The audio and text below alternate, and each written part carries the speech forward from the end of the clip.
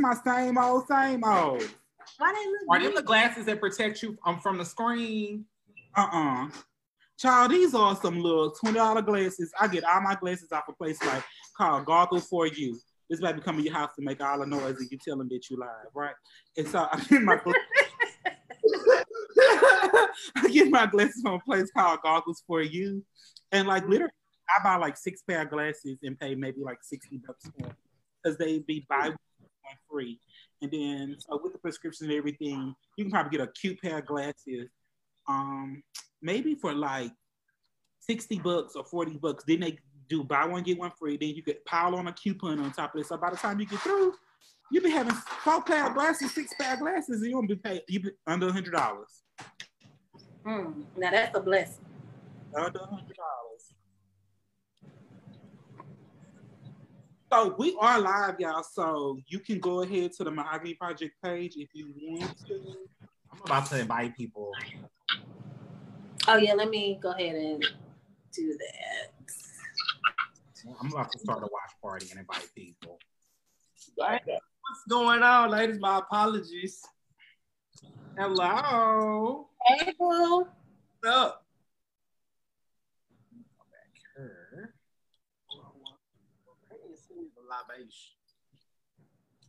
Thank you.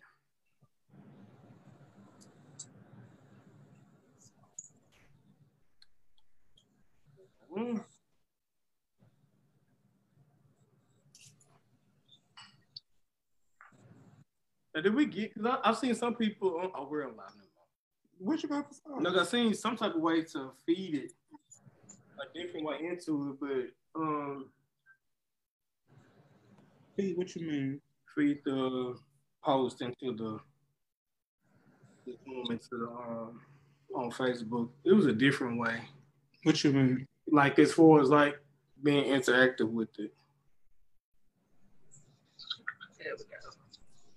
I don't know. You drink like that, Bob? No, I poured it in the cup. Oh, I ain't listen. I just got here. That's true. We got it on tape. Baby girl's giving a mug today. Y'all giving mug dust. Y'all giving mugs today. We gotta be cute. We gotta be cute now. Okay. Gotta give them what they need through the quarantine. Gotta give them what they need.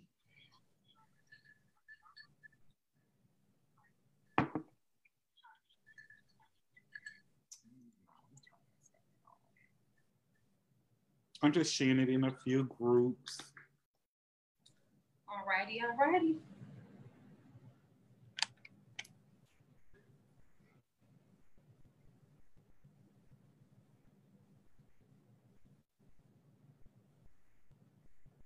Hey, everybody. I know we got a few people watching now. Just wanted to say hey to everybody who's joining in and who's watching the show. Do us a favor. If you are watching now, please send some love. Like the show. Share it. All those beautiful things. It's very important.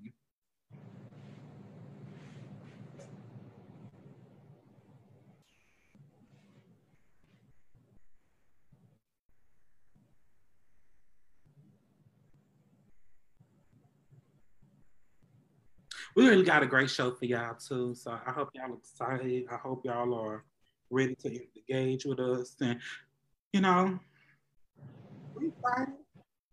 We got a lot of alcohol. Well, I got a lot of alcohol.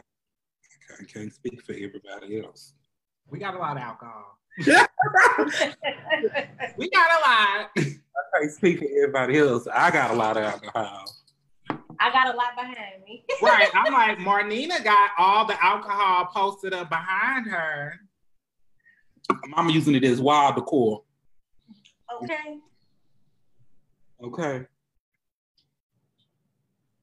So welcome, y'all. We're going to go ahead and get started. We know y'all are already tuned in and y'all waiting. We don't want to keep y'all. Where you trying to share from? We'll put it on my wall. So go to the Mahogany Project page. Excuse me, y'all. I'm give me a second. I'm gonna work with Adonis over here for just a moment. I they tag me in this. I'd be like, easy to share. But that's not how I let you do it, Pumpkin. Okay. So y'all be wanting an easy way out instead of actually doing the work. Oh. Do the work. Everything is not gonna be easy. It's not gonna come to you just like that. It's not you gonna be taking a nap and it's just gonna like, You're supposed, you know it's what? not gonna do that for you. Come on, activism work. Come on. Oh, and let you share it, didn't you? It sounds like putting You see what yourself up. happened when you do the work? It allows you to share it with others. Yeah, man. That's what the Mahogany Project activism look like. We doing the work. Can I get a piece? Come on, plug. Come on, little plug. I slid over before you even started. Okay, I had already slid over. People start early because they all like peace. You know, we have people here. Oh, hey, Yeah, what's up, that's y'all? what I'm telling y'all. These people in here, My you don't know how to apologies, act in public. Okay, you can't even take you on Zoom. What go down? What's going on, everybody? So welcome to the second episode of In Living Colors. I am Furnace, one of your co-hosts. This is The Adonis Darlene, never the lame dude, the main dude, now it's the same dude. okay. It is. We actually have two people challenging Carol Vasquez. Y'all both got on a little cheetah print. Though. Yeah, that's what y'all feeling. Okay. Like a queen. My sister, we here. We here. We gonna have to coordinate out. Period. Period. I had to rap for my girl Carol. Okay, for all these cool cats and kittens. Okay, get y'all intros. Oh, hey, all you cool cats and kittens. I'm Marnina the Queen on all social media platforms. Hey, all you cool cats and kittens. It's Joelle, aka your man's first choice, aka the unapologetic bad bitch. So welcome into the second episode. We're excited to be back here with you guys. If you didn't watch episode 1, we gave Marnina some homework that she was supposed to do. As you can see, she did do her homework because she woke up this morning. Anybody come with Misty? I like this. Your voice going in and out, Berners. It is. Yes. It's probably the crown. Oh, Can you hear me, Joelle? you were going in and out for a second. Okay, I don't know what's going on. Should I cut off some of my electronics? We got a lot of things going on over here. No, you good right now. Whatever you're doing right now. Now it's good. Was I fine before Adonis got here? Here we go. You were. Y'all see how fair to do y'all? I just want to know. Y'all see how fair to do y'all? Just a question. It was just a question, people. It was just a question. And speaking of just a question, so yesterday on the Mahogany Project page, we introduced a new little segment, and it's called "How Do You Feel?" And so yesterday's question was, what do you think it would take to provide a safer world for TQ LGBT to have a safer and brighter community? I know you got something, Marnina. Say it one more time because you were going in and out again. So say it one more time for me. What does it take to provide a safer world for TQ LGBT plus individuals to have a safer, brighter community? Oh, so one thing that's really, really heavy with me is decriminalizing HIV. That's one of my main goals as someone that's openly living with HIV and as a community that is so heavily impacted by the HIV epidemic. Decriminalizing HIV is definitely top on my list. Another thing that's top on my list, especially for LGBTQ youth, is providing safe housing for all LGBTQ folks, especially trans women of color. And I'm not even going to just say trans women of color, I'm going to say Black trans women, because we know that it heavily impacts violence and crime heavily impacts Black trans women. So I think having a safe space for Black trans women to be able to live free and free of discrimination is the number one priority at this moment. Okay, what about you, Joelle? I feel like it's a couple of different things. I feel like one thing, I'll be quick, is just within our community is to allow a safe space for everybody in the community. I think that what tends to happen is that the community, even though we practice and preach that it's a, you know, it's an infinity amount of identities and identity expressions, we still a lot of times exist within the binary and within the cisgender binary. And we, you know, sometimes, whether it's consciously or subconsciously, enforce and reinforce the monolith of expression. So I think as a community, if we embrace the fact that, you know, being queer and being, you know, non-binary, being trans, being whatever, isn't monolithic, I think that that's one. And I also think that, you know, our allies, and then overall, I just think that it's important that they accept that they are anti-LGBT, they are anti-trans, whether they are conscious or, you know, unconscious of it on different levels, and then work to break down the system at a higher level, those institutional levels. Mm-hmm. So I definitely think that, and then everything you like to share, that we definitely have to showing up places, and bright places for people. We're gonna take the whole umbrella. We need to make sure that we're doing the whole umbrella. Because I see so many of my peers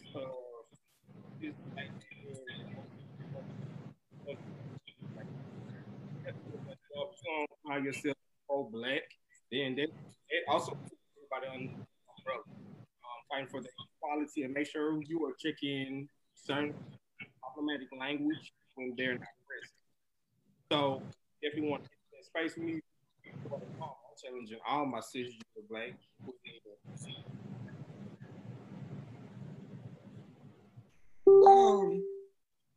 For me, I would say the biggest thing would be community.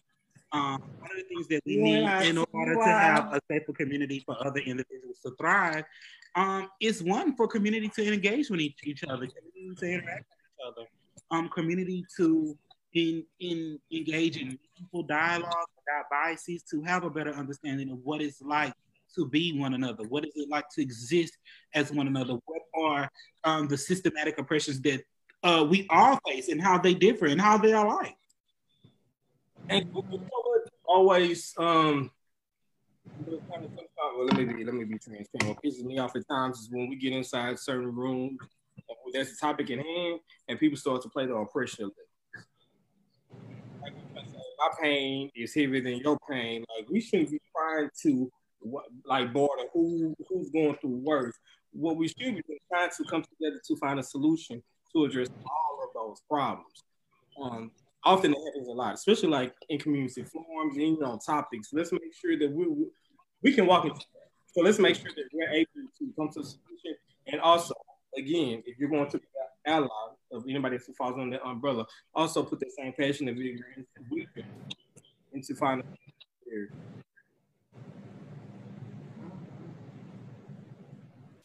all of those things, I think that they are important. So thank y'all for sharing that feedback, and I hope you what you got. It just dawned on me. I'm kind of sad today because today we found out that there will not be a hope this summer due to also do not know born in with HIV, and the reason what popped it up in my head is that we have to make sure that when we're talking about building generational wealth outside of monetary, we need to make sure that we're pouring back emotionally as well. So some kind of way, whether it be with your time, whether it might be with your resources, let's make sure that we are giving back to. Often, I know a lot of times if it's not something that's always in front of us, we tend to forget it or ignore it because it's out of sight, out of mind. So even if we have to research, let's make sure we're doing our part to make sure we're doing our part to pour into them.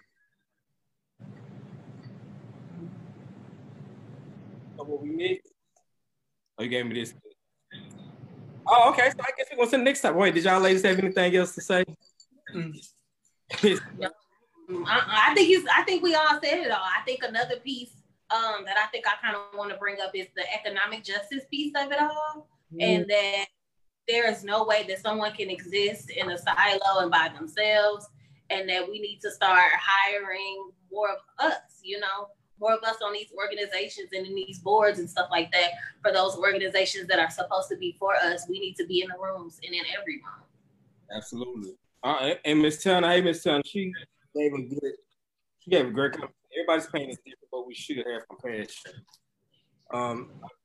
Because a lot of times, you know, we just be so passionate about what we're passionate about. We sometimes, I don't know if we do it consciously or subconsciously, but I've seen people like,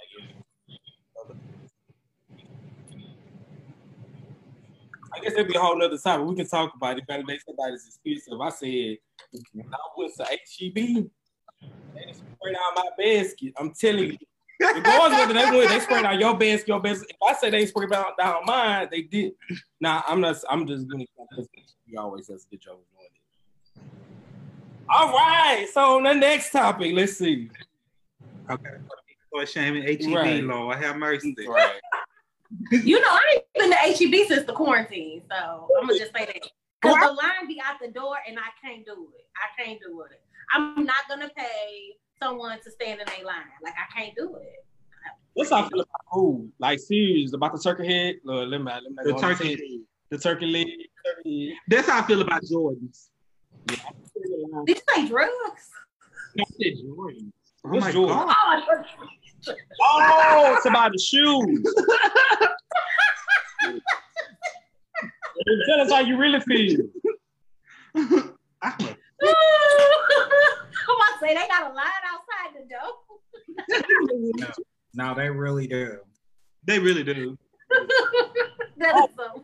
I don't know if we can do like quick segue, but I know 420 was day before yesterday. Mm-hmm.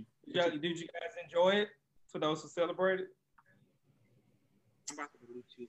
I didn't really celebrate. I had to work, and I didn't really celebrate.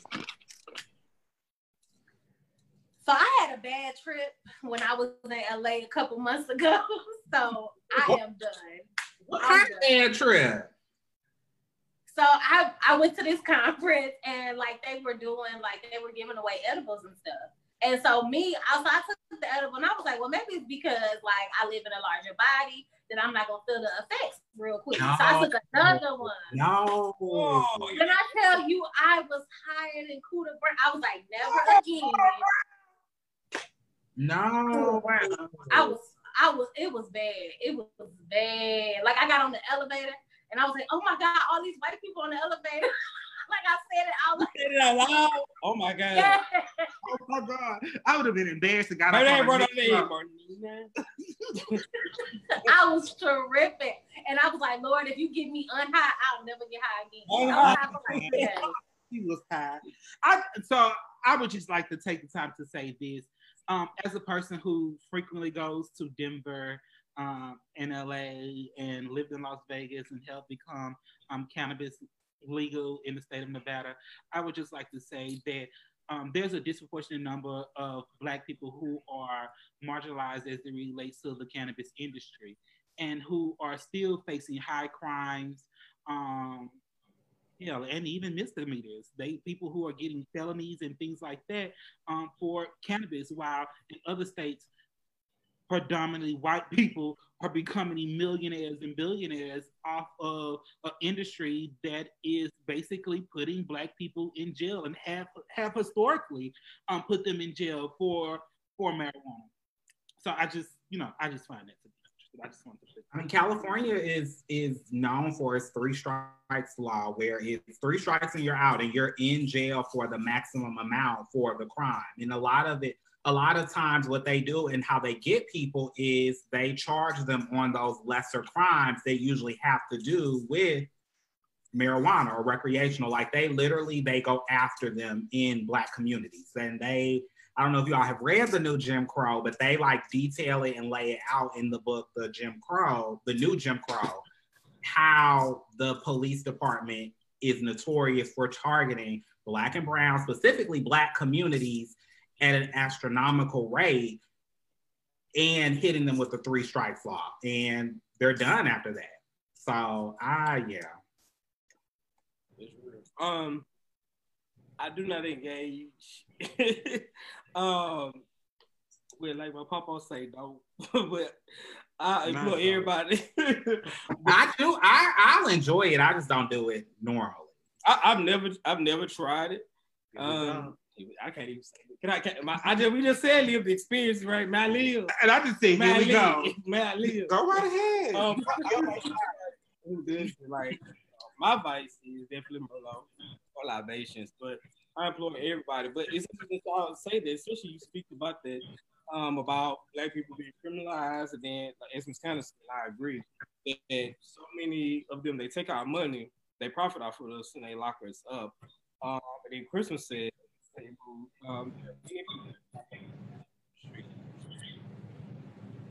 that being said, like, well, anybody who knows me and follows me knows how I feel. I support it. Trying to make sure that we were all Black people were able to get that opportunity to also capitalize off of those profits, especially Black people. That capitalize of that. We have people that are definitely being like change over something that marijuana. Hopefully, if the Democratic nominee wins, he may. I mean, we'll find out. So moving right along, so we're moving on for the coaching segment. And the first thing for the culture we want to bring up, or we would like to bring up, is the Clark Sisters documentary, or movie, or what have you. Not, I mean, I watched. Is my living in vain? Hey! Even though I didn't watch it, but you watch it. Well, I didn't have time. I didn't have time to watch it. Oh. I go first. Go ahead. Get your slip on. Listen, let me tell you something. I grew up in an interfaith household. My mother's Christian, my father's Muslim. We can talk about that later. But anyway, so I didn't grow up with like a lot. Like I know a lot of things, people like at home church or like having to go to Bible study Wednesday. So I knew of the Clark sisters, but it wasn't like that person in my life to where it's like, oh, I knew them from Master Blaster because that's my favorite song. From Stevie Wonder, because I don't have that. Anyway, I knew them from that. My living in Van was Escape, but to actually see that, and especially as a person who didn't really identify with the church, I thought the movie was well done. I got multiple messages regarding it. I love the fact, and I didn't even know. Again, all that shit down between them. Like I was shocked. I got so many messages of it. I was shocked. I was like, damn, not church people. Baby, the main one. What you mean? Not the church people, not the church. But it was so many gems that I took from that movie because so many movies that I have watched, or even some situations that I know, when abuse happened between what's her name, Dr. Clark? Yeah. Mama, yeah, what's her name? Maddie Clark. It's Dr. Clark. Dr. Clark. Many times Dr. Clark I know is Lean on Me or Mr. Clark. Oh, Mr. Clark. You smoke crack, don't you, boy? That's But watching it, I did love the fact that when her oldest daughter had conflict with Dr. Clark's new husband or husband of the rest of the kids, that when all the shit went down, Mama packed up her shit and left quick. That was the first time I've seen it in the movie to where, like, because often you always see mothers, like, picking their man or their lifestyle over their kids that's not their man's child. So that, I love the fact that she was a strong woman and she was able to pack up and go. And not only that, she went back and got her daughter, brought her back home. I love that. She just couldn't wear no pants. She can. Oh my God! Now let me tell y'all this. That, and I've always heard of that, but I didn't know. Like her mom knocked on the door. When she knocked on her mama's door, because let me tell y'all something. Denise is a nurse. Let me say that. Because she let y'all know every 3 seconds. You mean Jackie is a nurse? Oh, Jack. See, that's how y'all. Jackie. Which one is it? It's Jackie. Okay, Jackie. Because Denise is the one that let you know that Jackie ain't a nurse. But she okay. No. So Denise said that Jackie didn't take the test. Why'd you say that about your sister? Why did they kick her out the family? This one don't like peace. But anyway, I love the movie. What you do with me?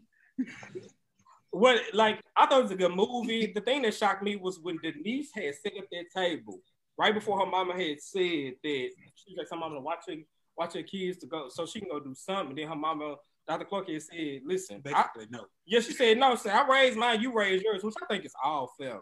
And let me give a shout out to millennials because I think that we do a different job. And this is not like slight Gen X or even baby boomers, but I noticed that we struggle and try to raise our kids whatever way. I know, like, our previous generations will lead them with their mama or big mama, and that'd be it. I haven't seen a lot of that. Like, growing up, like, we saw people that live with their grandmother, and then, like, a lot of them call their mom by their first name, just say no slur. So I don't see a lot of that often. Oh, I can't remember my first name. She started calling my name too much. She be, yeah. Did you call it growing up though? No. But my aunts and stuff, some of them call my granddaddy by her first name. You can do it. I'm talking about growing up. And I ain't throwing no slip, but one of my little cousins that's younger than me, he called his mama and his daddy by their first name. I know some people that prefer. But that, but anyway, listen, I'm on my Adderall. I have ADHD, so I'm on my Adderall. Like, it'll be depleting by like 2 hours on 4. But clearly, right. But it also spoke volumes to me because you're sitting at that table, you're about to sign money. You just got into it with your mama, or y'all had exchanging words about your mama not watching your kids. If I'm sitting at a situation when you have money, you're able to do a lot more. You have a lot more resources to be able to watch these bad motherfuckers or have somebody else. Like, you're able to do a lot. I'm speaking as a father. Let me tell you something, baby. And mama said she had how many? 7? Eventually, she had 7 kids. And she only had like 2 or 3 at that time. I don't know how many she had. But anyway, keeping up with that lady Snatch. The more you have this, the less you got to deal with this. At least, like, you can afford certain resources. So when she said at that time and said, I cannot do it, it really had to be bad for me to have this opportunity to be able to have a luxury of life for me and my kids and a peace of mind for me to say no. So I was like, damn, was it really that bad? She said, mama, like, you gave me the scraps. I was like, you're gonna have to write her and ask her that, was it that bad? Yeah. I mean, you said it was nice that, you know, she stood up for her kids and stuff like that when, you know, the daddy slapped Jackie and all that. But hell, did none of them stand up for her when they men came in their life and was basically like, oh, you got to get away from your mama. Or was whooping their ass. None of it, like. Wait a minute. So you telling me Moti? I didn't know none of them were like in domestic violence situations. Did you watch the movie? I did. I didn't see nobody else man push. Now listen. Let me tell you something. Because lo and behold, I love my mom, but she ain't got Facebook, so she won't see this. I love my mama to death, and she gets on my nerves. So we conflict. I'm a 5-time, mama's a water sign. She is a Cancer, but we do this every day. Almost every time we talk. However, that man pushed that lady mama, and she ain't do shit. Yeah, Joey, you gotta watch it. She pushed the mama on the stairs, and then he took his very wife. Forcefully. Yeah, I'm like, man, let me put your hand. What's up, Miss Tiana? He put a little force behind. Yeah, he pushed that lady mama. I'm like, what the hell? And she didn't say nothing. Yo. She ran out the door with the man. Yeah, she did. So only way get to North Carolina, he was like, "You the Clark sister, ain't you? The fuck, you need well, to make somebody." Gotta get out there. How would y'all deal with it? Like, I don't know everybody's relationship with their mother or even their guardian, but I'm like, I just can't deal with nobody pushing my mama. Somebody could talk to my mama crazy, and I'm like, so we fighting. So we're fighting. So we're done. It ain't even talk to my mama crazy. Look at my mama crazy. Like, my mom is my best friend. Don't even look at my mama crazy because I'm ready to fight. Like, I used to go in her classroom. She a teacher, and I used to go in her classroom. And like, you know how little kids be smart and stuff, and she in high school, or like she teaches high school. So I'm like walking in there, and every time I would go in there, like, you know, just little kids would say little smart, not all the time, but sometimes they would say little smart stuff, and I'd be ready to fight the little kids. Like, mama, let me take off my earrings because I got this. Like, so I just had to stop going up there because them kids, no, I can't. You have to. Well, my mom is no longer in the class, so my mom is the attendance clerk. Oh, okay. Well, my mother's a teacher, and she deals with middle school, and I specifically make sure that I go only after school or before school because I can't deal with it because I know how I was as a kid. Child, I was in my mama's school recently and was there, popped up out the blue. And Lord was there maybe 10 minutes before my little sister showed up. So imagine both of us there at the same time, child. Tiana had said, yes, I did. I would have jumped on him about my mama. And Ashley said, don't even think about looking at my mama crazy. I mean, it's like. Okay, it was this lady. She was my stepdad's cousin. When my stepdad passed, may he rest in peace. She had an attitude with my mama. So I was like, let me roll up on Constance and be like, so I heard you got a problem with my mama. Like, bitch, you can be 50 and you're gonna get it. That's what we're doing right now. So you're not gonna play. That's a different type where they just gonna let him put his hands on. He wouldn't have came out alive. He wouldn't have. Yeah, I was shocked. He pushed her mama. I wouldn't even go as far as say he threw her down. He didn't even push. He threw her down. Now, how did y'all feel about on the stairs? He threw her down. Now, how did you feel about it? Well, Joe, you said you didn't see it. However, at the funeral, once the mom died, all the sisters was there, which rightfully so they should have been. Well, Denise said they invited to the funeral. But she was on program. Go ahead, show a picture of the program. Okay, so here's the thing that we have to understand about this movie. Okay? This movie is not an accurate depiction of what actually went on in their lives. So, which means even though it showed when Twinkie went to go stay with the man in North Carolina, he wasn't whipping her ass. That's because they had total autonomy over what was shown and what not would be shown in that documentary or Bayou series or whatever you want to call it. And so, because of that, of course, they're probably not gonna show you this man whooping her ass. But if that man had her in North Carolina talking about you supposed to be the famous Clark sister, where our money, write the song. I'm sorry, I'm not trying to put nothing out there, but I'm just a little bit sure he was whooping her ass. Oh, like they say, like my friend say, he fights on. He beats on. I'm like fights on, you know. Wait a minute, we skip past the part that Twinkie. Because apparently, mama, she was talented. She saw. She got tired of walking. Let that be the reason. She saw all the rights and royalties to her song, to all her songs, so she can buy a car. And mama, it's for me, but she had a car. Mama about to slab. But she did all the rights to her music. See, they didn't say that inside. That's to say, it's a lot in the movie in that was not accurate depiction. Because even Denise said her mom was not the one who pushed her out the group. It was Karen. Oh, they say this. Yeah, because Denise said it. Yeah. It was interesting. But yeah, so after the funeral, Denise got upstairs. Now remember when she asked mom to watch the kids, she had 3. By the time they put her mom in the ground, she had a soccer team. Yeah, she had 7. She went up there and said, yes, I haven't spoken to my mom and my sister in 7 years. And all these years because of my kids. Because I think said last time they were together was 1986 and the funeral was 1984. Damn, they wouldn't let Denise ride in the family car with them. How do y'all feel about it? If I can't ride in my family car, there will be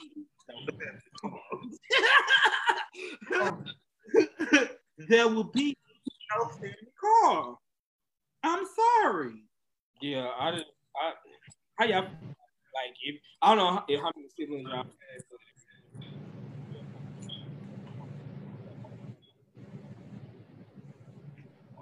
Or whatever. And then I got the traditional family car.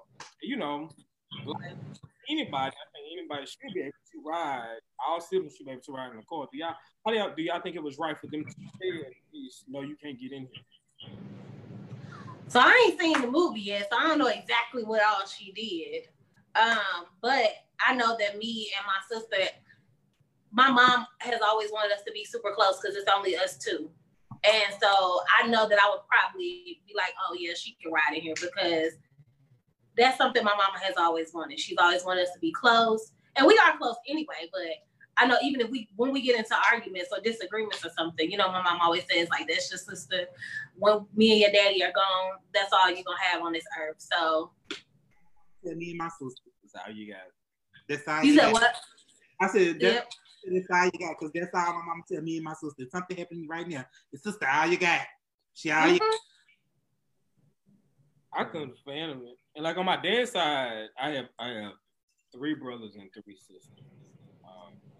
With my mom, it's just me and my little sister. Even though my brother from my dad's raised in the house, I couldn't even if I could not stand like one of my siblings. I don't have that right to deny you not to get inside this school. If I can't do nothing else, I can check my emotions because it's not about us; it's about our dad. For me, even if I was getting into it with you, y'all ain't getting. You can sit down there. It's a big call. Yeah, it's a big call. We're not gonna be around each other. It's a big call. It's room in here. Yeah, like I ain't got time to be. I feel bad for her for this. I can understand when my mama go to glory. The last thing my sister would have to worry about is a family call. Her bigger concern would probably have to be finding me, because I can already tell you now if I'm not the pews, I'm a book a flight and hit it. They gonna have to find me. I'm just not gonna be able to cope. I'm just gonna book a flight and hit it. Tiana said they definitely did not agree with her sister jumping on her life at the outside the church. Outside the church. And me and my sister did not get along to see if something was to happen. They had a homegoing service like that. They could have addressed it after the service. I agree, Tiana. And then Ashley, she said that was not cool at all. I don't get like how do you put your own emotions over what your parent would have wanted, especially with something like that. Well, let me ask y'all this. So Jason Lee recently interviewed Kiara, and I think she actually paid her mom in the docuseries. And so Kiara is Karen Clark Shield's daughter. And so she would be Kara Shield. And she was on a little live with Jason Clark, and he asked her about Kim Burrell. And he asked her, do you believe that the LGBT community should basically forgive Kim Burrell? And her response to that was basically, yeah, I feel like we forgive a community that's asking for equality, equity, and a part of that, a big component of that is forgiveness.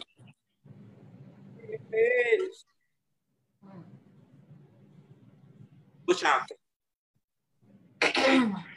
What you got to say, Martina? You go first. I'm not forgiving anyone who does not,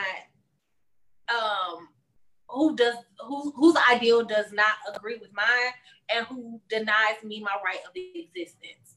Mm-hmm. Kim Burrell and her posse and all the people that agree directly with her rhetoric have for decades denied Black, and I'm going to say Black LGBTQ folks from existing. And they have caused the death of a lot of Black folks due to suicide and also due to depression. And there's so many other instances that I can name in which folks like her have caused oppression on bodies of my LGBTQ ancestors.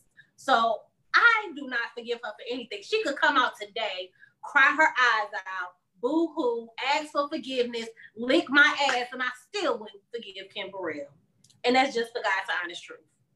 I don't forgive her for shit she said. Because nothing she can do can prove to me that she is a changed person, and that unless, this is the only thing, I'm going to say this one. This is the only thing. If she comes out and is in step and in line with fighting for the rights of Black LGBTQ folks, and if she's doing the work in community to undo all the harm that folks in her have done. If she does that, then I'll forgive her. But unless she comes off her high horse and does the work, there's no forgiveness. None. But she can sing now. That's why I see a lot of gospel gays saying that she can sing. I thought because you know I didn't grow up. What that got to do with anything? But that's what I'm saying. That be their reason. That be their reason going hard for her. Come on, be like, oh. What they got so maybe she sound like a draw on the goat. But again, I was like, maybe it's just me because I grew up in the church. But I'm like, man, I don't get, but they come and they came for her. I remember like Luther Vandross was an amazing singer. Audrey Lloyd Webb was an amazing singer. Why you bring up Luther? Because you said because Patti LaBelle told y'all Luther Vandross was gay. Something that we all knew. Oh, he was gay. I didn't know that. Mama Patty said. and you can take it to But the he had bank. a song with And you can take it to the bank. How many straight men we know got songs about women? Okay. My daddy told y'all he was gay. And y'all saw Luke to an early grave, okay, because he couldn't come out the closet. Audre Lorde was an amazing poet. Alice Walker, she had, her pictures too. And these were still people who couldn't rise to the kind of like, I'm gonna say Kim Burrell was more famous, but like, she has a following that these people could not get. Yeah, locally, we had I mean, Kim Burrell is locally. You think about it. She is in Houston. She could go and then Miss Marcus and you could find her squeezing her ankle into somebody's Louis Vuitton. But like she still get the kind of like I just don't agree with that. And Mama let y'all know after she said what she said, she was not sorry. She said LGBT means for let God be true quickly. And Mama shot an invisible arrow at y'all. How she said, "Oh, wow!" She gave no fucks. Okay, be here, be like, "Oh yeah, we should forgive her." When Mama out here shooting invisible arrows at people. Give me the comments. How y'all feel about it? Mama shot a whole invisible arrow, bitch. How you feel, Joelle? Well, one, I don't even know who Kim Burrell is. I'm not even gonna lie. I don't know her. She blended in with every other gospel singer. Hey, I don't know. I don't listen to gospel, so I mean, hey, I like my music nasty, secular, ratchet, sexual. I like hedonistic music. So I mean, whatever. But personally, I don't care. She can ask for forgiveness. I don't care. I don't care. Like, bitch, you said what you said the first time, and what they say, when somebody say or show you who they are the first time, believe them. No, you don't got to take back nothing you say. You can go on here. Bye. Just so we all on the same accord, that was my interlude season. Who's an Aries? Shout out to all my Aries. Aries season. I can't do this. I can't do this. Adonis swear he a DJ. I swear he swear he a DJ. He was the man who was dancing in the background. So dancing like Lil' Kim. Shout out to all my Aries in the building, y'all. Shout out to all y'all. It's like Team Scorpio though. It is Team Scorpio though. Well, see, hopefully y'all don't have to endure y'all birthday. Oh, we're not. Oh no, outside will be open by Scorpio season. It won't. But they say that we're gonna go through another COVID-19 during the winter. That's what they said now. That's okay. I'm an early Scorpio. We can just let October go, and then we good. So make sure you buy a Christmas gift for your boo, because you're gonna be locked up in the house with her. And we don't need no more spikes in domestic violence. Well, my boo don't live with me, but he will be visiting me. Oh, okay. Well, we don't need no spikes in domestic violence. Grissom said, just look at the one scene. I mean, period. Put. Exactly. I agree with my nigga on this. Any of these problematic folks do the work, will do the damage. I believe this could be it is over. Yeah, because Miss Mamas can't do nothing. Shoot an arrow at this. I'm saying like I forgave, baby. They was all to but she didn't mean that. That's what I mean. You know, ain't nobody perfect. And it's all the problem with the community, we love to cake for people that's not even in the community, that don't love us, that don't work for us. But then when it comes to our actual own, who be on the front lines, be on the battleground, it be crickets everywhere. Let somebody who tell you to go to hell and die, they be falling out. Do you think it's something that's ingrained in LGBTQ folks, especially those from marginalized communities already? Is that something that definitely feel like it is? I think it's, and you hear it a lot, I think it's our subconscious want and our yearning to be a part of that binary. Like they will hold up a cisgender Black woman who says that she is against homophobia, will call trans women and trans men out of their preferred pronouns and gender. They will hold these women up, but not talk, but not, you know, these will be the same queer people that when trans women, Black women are slain in the streets, they're quiet or silent or got something derogatory to say or something funny or a kiki. But it's like, it be these same people. I know my best friend asked a question last year when I had a situation that happened with a couple. So if somebody apologized to you, does that mean that you have to accept the apology? And does who put the time frame on an apology, or who created rules and guidelines to apologies and the procedures to accept them? Just because somebody apologized to you does not mean you have to, one, accept that person's apology. That's off the bat. And just because, and two, you don't have to accept it right then and there. That means you can lay down the ride. You can go, you know what? I get, you know what? I'm gonna accept the apology. You have the right to do that. But you also need to understand there is no guidance, there is no guidelines or premises on when someone apologizes to you and when you should take it back. There's nothing. There ain't no laws and no mandates around it. That's your free will. You have to right, accept it, turn it down, or do what you will with that person's apology. Especially someone who told you after they said what they said, they told you like, I mean what I said. Like they never did ask for forgiveness. My thing, do what you need to do. And then certain shit you said that I remember talking to like my close that friend group. Like when I was talking to that person because I'm trying to hold out. But I always say this: the offender cannot tell the offended when they're no longer. If I say that I'm offended and I need to take my time, give me my time. Just because you want to talk about it, want all things to go back to hunky dory, peaches and cream, 808s and cupcakes, does not mean that I'm ready to go there.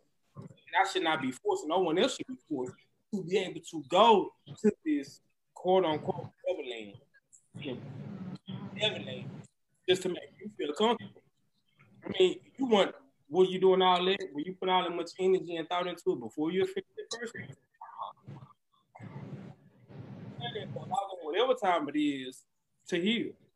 In the words of Charlene, if I say 10 years on the grudge, I mean 10 years on the grudge, you and your kids. What if it's on leap year? 11 years. Because I'm gonna charge you for the extra day, tax you for the extra day. So Netflix has a new show, y'all, called Black as Fuck, which is really created by a guy who creates black mixes and brownies and created like girl. There's been a lot of people on social media who've been putting mixed feelings out about the show. You have some people who like it, some people who say it's trash. For those of you who have watched the show, what's your thoughts on it? Who watched the show? I watched like 2-3 episodes.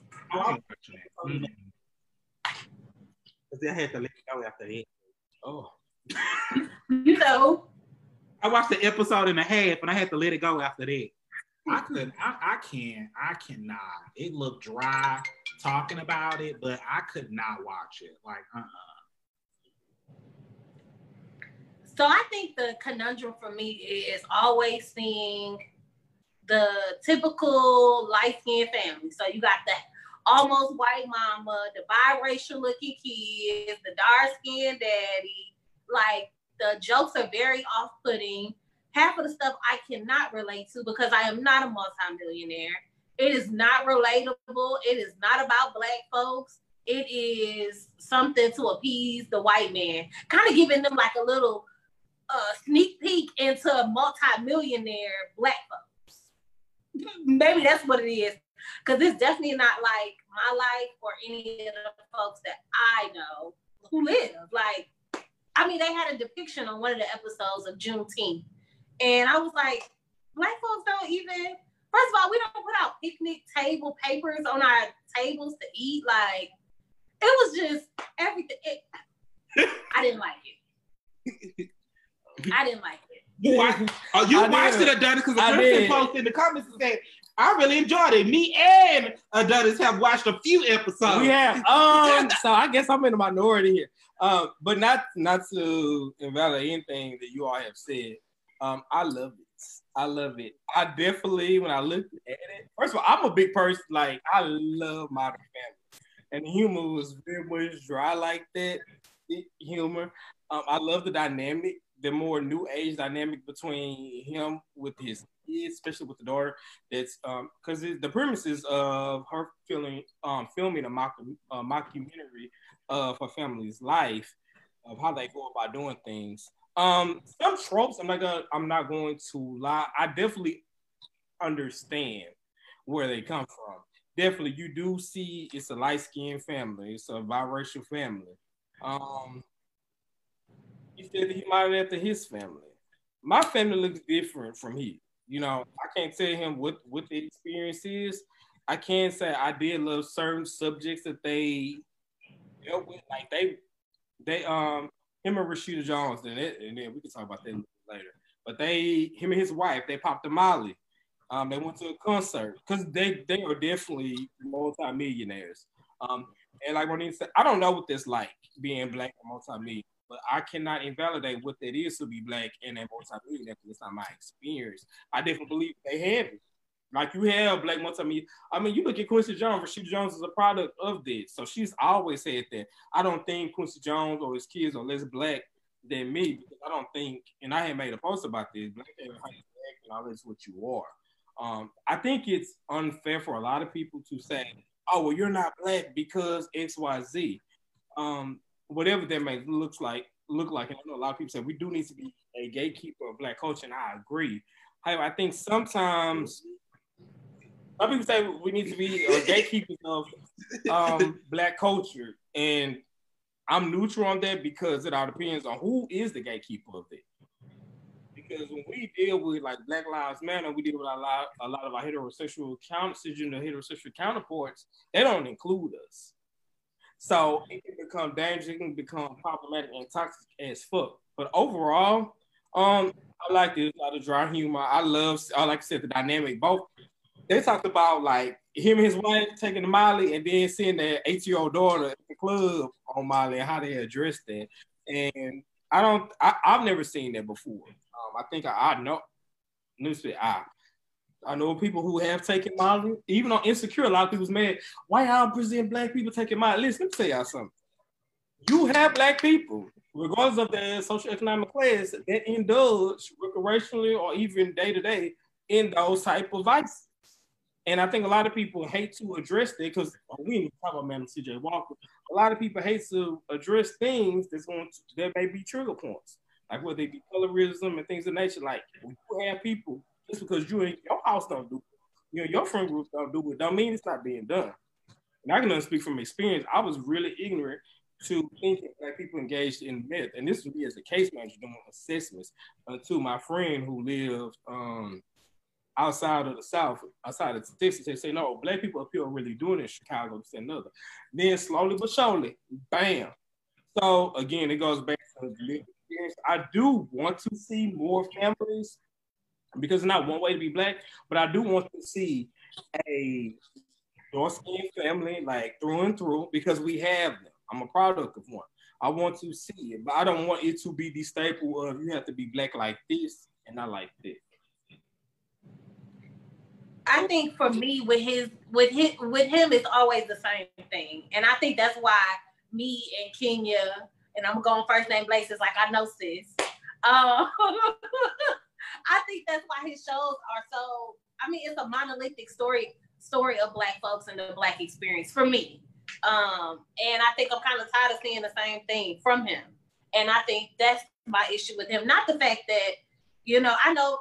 Black people, we don't live monolithic lives, and some of us are millionaires, but that's the 1%. It's so many black experiences that don't look like that, and the majority of us don't look like that. And for you to title your show Black as Fuck, and for it not to be a holistic black experience, to me, it's a tad problematic. So I'm tired of seeing the same thing from him. I want him to come up with something new. So I would like to say that I'm a huge fan of like Blackish. I enjoy Grownish. I enjoy business. But I am a huge fan of Blackish, and I use a lot of the reads in Blackish in my everyday life with my best friends. I do because we thoroughly enjoy it. It's one of our guilty pleasures. Also, However, not to cut you out, but Blackish also shows upper middle class black people. So I definitely understand what you're saying, Monique. Like, and we got to see him scratching and surviving, like we saw with on Good Time. But show me like a lower middle class black family just struggling, surviving to make it. Because I don't think we've had that. Like we had, what was it, Family Matters? But then you had, they were still somewhat. They were. You had All of Us, Family Matters, the Bernie Mac Show, Hanging with the Coopers. They all got money. They all was on. All Night. There was quite a few shows where there was pretty well. Yeah, even Moesha. They were still upper middle class. The Parkers. Now there we go. But then look what happened. It was a dark-skinned woman with a single mother. Right, and so that's what I was about to say. I enjoy like Blackish, but mixes this show for me, Black as Fuck, like you said, Marlene, it was not a holistic view of what it's like to be black, right? And so even in the part when they was like the Molly, that's kind of like where I turned it out. I grew up in a community where you had parents who was on drugs, and by the time their child was in high school, they were hooked on probably the same drug that the parent was hooked on, or overindulging in alcohol, or having multiple kids by the time they graduate. Most of those things that went on in Black as Fuck is not an adequate depiction of how we deal with these things in their everyday lives. I have not seen a lot of parents who take drugs and then come in contact with their kids who take the same drug, and they have a meaningful dialogue of why you shouldn't participate in this drug, or why this is wrong, or why you can miss out on these. I haven't saw that shit. That's not Black as Fuck. Now, I'm not saying that there's not black people that's encouraging people not to do drugs or to get on drugs, but that's totally separate from what we're seeing them doing on this show. I also find it interesting in the very first episode, this was episode 1, where you try to foster this narrative that and you even said, fuck, I hate white people. But then, and I'm not saying you should hate white people, but you didn't hate them or dislike them enough not to marry a white woman and have multiple kids by her. Or she don't. What is his legit white or is she biracial? To my knowledge, she's white. Okay.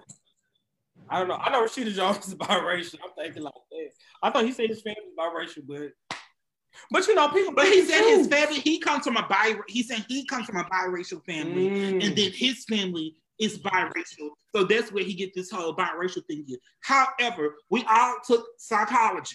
Took science, right? Mm-hmm. And so when you do that little thing in biology, so when they do that little chart, we do a capital B and a lowercase b, and then the person you marry, they got a capital R and a lowercase r, and you do the little breakdown of the shit, and you see how the people, you know your kids not matching up, sir. And the people in the shows are not matching up. I even have an issue with Blackish. I talked about this with one of my friends last night. You pitched the twins as Jack and Diane as twins, but the girl is extremely dark skinned, and he is actually very, very light skinned. Without all of that makeup and stuff piled on him, he is a much lighter than what he is on television. And then most of your other kids on the show are light skinned as well, including Andre Jr., Zoe, and the little child that they just had, Deontay, or whatever his name is. I definitely say the diversity definitely need, even like let's say realistic with somebody the shade of Andrew Anderson, probably have a child like a diversity is definitely needed. It's definitely needed. I haven't seen, the last time I think I saw, and I guess may have been a documented. It's also another thing, because I heard like homeboys, heterosexual homeboys that say that most of the time you see a dark-skinned man with a light-skinned woman. I don't know why we have to keep doing that. However, like Family Matters, I think the last time I saw a dark-skinned man and dark-skinned woman was full time until they switched our hair. Oh. But for kids that I definitely think we need to see more than that mantra because you have people like who else is a black multimillionaire like Chris Rock. You have Mark Lawrence. You have a lot of these people that have dark skin. Is Mark Lawrence an adequate depiction though? Because when he did the Mark Lawrence show, his wife was light skinned, and technically, and go back and read the original casting of the show, Rashida Arnold was supposed to play his wife. She was supposed to play. She auditioned. Who did? Rashida Arnold. Oh, okay. So what I heard was like he always wanted Jesus from House Party in whatever he produced. Now the original person that Pam played supposed to be a woman on the side. Her and Tisha Campbell were roommates. So he said, like, you know, your girl can come in, this, that, and other. I just, it's just like, damn, I really would love to see more. We say Black as Fuck. I don't think it looks one way, but I want to see it in different places. I don't want to always see a dark skinned man with a. Well, and I know Esther said Moesha drove a Jeep. But there was a dark-skinned man and a dark-skinned woman, even though that wasn't their mom. Mm-hmm. They still was building a family together. And those were two dark. And I'm not saying that if you're a light-skinned person that you have to date dark-skinned people. If you're a dark-skinned person, I'm not saying that at all. I'm not saying if you're a person who is African-American descent, you can't go out and date other race or other people. That's not what we're saying either. We're just saying this guy's particular body of work does not mirror Black people in a holistic manner or in a holistic aspect. I agree. And I think too, it's the social implications for me. It's not me looking at TV. It's me thinking about 5-year-old me or that little girl that I recently saw on Instagram crying because she thought she was ugly because she's dark skinned. They're still doing experiments where they're having little Black girls looking at white dolls, thinking the white doll is prettier than the dark-skinned doll because they're not being depicted adequately. It took me a long time as a fat Black girl to love the skin I was in just because I did not see adequate depictions of myself. And my parents can only tell me I'm cute so long before I start looking at societal standards of beauty. And if I don't see me on the TV screen, and I don't see me in ads, and I don't see me in the newspaper, and I don't see me in magazines, I'm gonna start to think that there's something wrong with the way I look. And so psychologically, that's very damaging on your little Black girls if they can't see someone on TV and be like, oh, I want to be like her. If I can't do that and I can't see those depictions in real time, because there's only so much that like your like tribe can do to boost you up. There's only so much. Because you're gonna start looking around. I mean, it's only right for you to, as a person that lives in society, to look around and see that you're not being depicted and that folks don't think that your type of beauty is beautiful. And so I think that he does a major disjustice to community when he does stuff like that. Because you have to hold yourself accountable. You're a multimillionaire. You said it yourself. You're in the 1%. And so sometimes you do have a different type of privilege that comes with actions. I think in the Bible it said that to whom much is given, much is required. And I know I'm not, the best person to talk about the Bible and all that, but that's one scripture that I hold to heart because I do think once you have a certain level of privilege, you have a certain level of responsibility. And somebody just text me and they said some great shows that do predict Black people in a great way and do add value to the Black experience. And those shows are David McMahon and Queen Sugar. And I would even say, go so far as say Greenleaf too. Because how we talking about the whole Clark sister aspect, Greenleaf does add a true depiction for a lot of us of how we see and have experienced church. I definitely want to see more like a different dynamic because it's always a dark-skinned Black man with a lighter skinned wife. So I definitely would want to see more. It's not even that. It's if it was just the light-skinned wife, that's one thing. But it's always the lovable, quirky, like light-skinned wife who's upbeat and who, is just so lovable. And it's like, yeah, Rashida Jones could pop Molly at a concert. Let that have been a dark-skinned mother who popped a pill at a show. it would have been a whole different conversation. She would have been all types of crackheads and, you know, pill popping, and it would have been all sorts of memes. I don't see no meme calling Rashida Jones a crackhead. No, she's a lovable crackhead because she light skinned. So that whole that whole quirky, light-skinned, lovable wife trope it's really old. I don't enjoy it with. I'm sorry, I'm not a fan of Blackish. I've never seen it before. I'm not really a fan of the whole quirky Tracy Ellis Ross character that she does. It gets old for me. And then to see it just repeated over and over again, for me, those shows like that, like I'm like, like show me a show where it's just some Black people doing regular stuff. Like, why can't we be cast in a role like, you know, to me, like a living single? It's just some regular shit going on. We always gotta be, you know, nowadays it's like, oh, we gotta be talking about Juneteenth or some, you know, Black Lives Matter. Yes, that's a part of our lives, but do we always have to be reliving our trauma? Do we always have to be living our oppression for the gaze of the public? You know, why can't we just have an episode where, we going to work and it's a regular day at work? And it's just like, that's why I'm like, And then to see like, oh, she popped a pill, but she wasn't called no crackhead. I'm like, I'll pass. And not even that. She tried to call her white friends out at the dinner table for saying her daughter who had purple hair was hip hop or Liddy. And she called them out on that and about their white gaze. But then when your Black husband made gunshot sounds, you was like, bah, bah, bah, too. But if a Black woman do that, she's ghetto and perpetuating stereotypes around Black people. It's just like with the topic. I agree with all I've said. It's a lot loaded. It's just this is a segue, but then I found a lot of people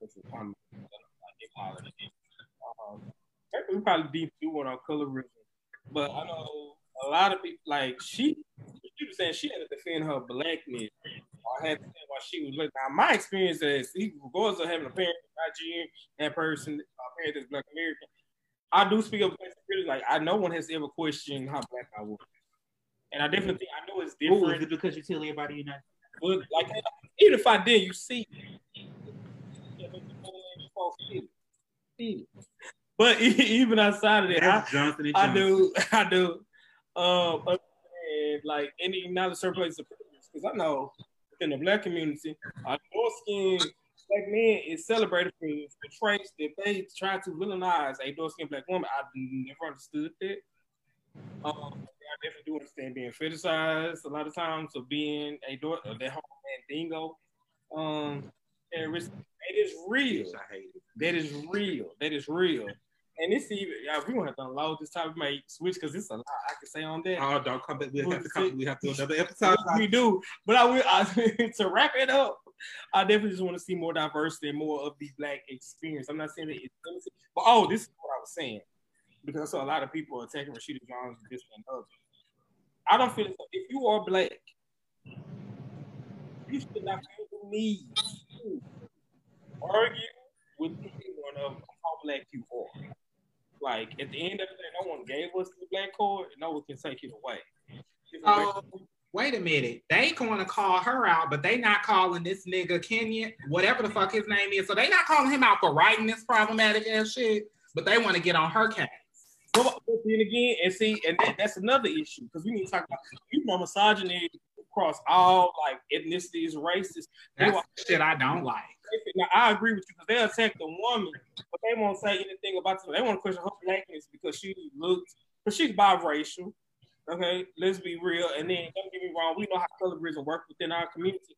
However, even if we see CJ Walker story, like, let's be real, a lot of problematic shit that's happened, if we're gonna talk right, has came because within the Black community, this gender straight Black men is our biggest ever seen, like, period. Like, so let's be real. But no one ever holds, especially with our community, we don't hold him as accountable as we hold the Black woman.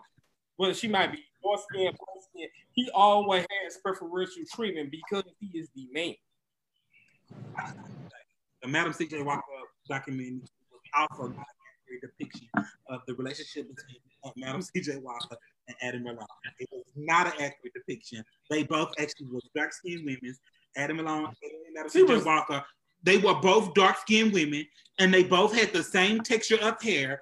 And not only, yes, Madam C.J. Walker did sell Adam Malone's formula for her product, but they were in business together. She actually did sell products. So there is a difference there. There is a difference there. But now, when you go back to research the difference between how they market their materials, I don't know why them women fell out. Both of them have already gone to glory before I was in existence. But if you go and research Annie Turnbull's products and Madam C.J. Walker, you see the depiction from C.J. Walker of the quote-unquote everyday black woman, and you see the model of Annie Turnbull's was the mulatto one.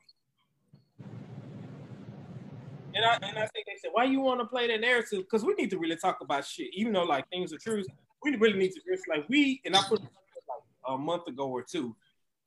Did you ever speak about colorism in your household? I know in mine we did. But I do know my mother being a dark-skinned woman, she would make certain comments. You know, like this was real. I was like 25, so I ever heard, oh well, you used to be a dark skin, to be a dog boy. And I'm like, damn, I ain't never heard that. But then again, I acknowledge privilege. Growing up with a Nigerian father and always around like Nigerians, the Nation of Islam, I'm always affirmed about this. So when I heard them, I'm like, damn. Then I realized this was a thing for a lot of people. So it's like, yo, we got a lot of shit. I don't know how we will ever get to a place of euphoria, but it's definitely a lot of shit. I'm gonna say this. We're gonna move on to the next topic. This, if you can see it, is my grandmother, the light-skinned lady, and the lady who's sitting in front of her is her sister. Okay, and as you can see, my grandmother is a lot lighter than what her sister looked like. Okay. So historically, we have known that there has been various shades of the Moses and what we look like. So we have always been prepared to stand in the gap for our lighter skinned cousins and nieces and siblings and things like that, and to stand in the gap for those who are darker skinned. Because historically, the way that our matriarchs and patriarchs were set up, they looked different, but we were aware that we were all one. Yeah. The next topic, child, because go ahead, what you got? Well, Kristen said they always treat darker women as too bold and not feminine enough, and that's seen without in the media.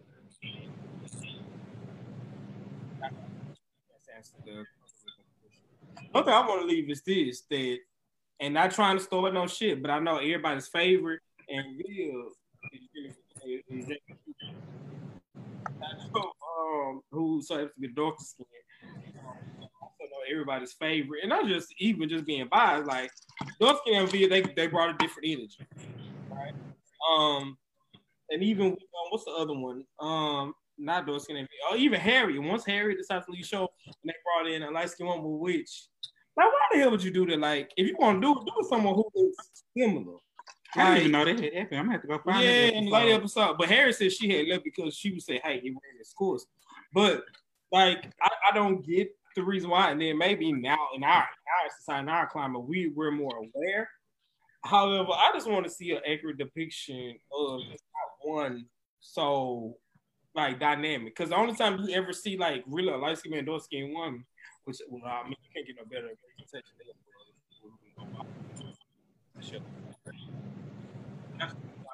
than I met Michelle Obama. Did you? But now we're moving on. Moving on. So we're moving on to Corona-geddon.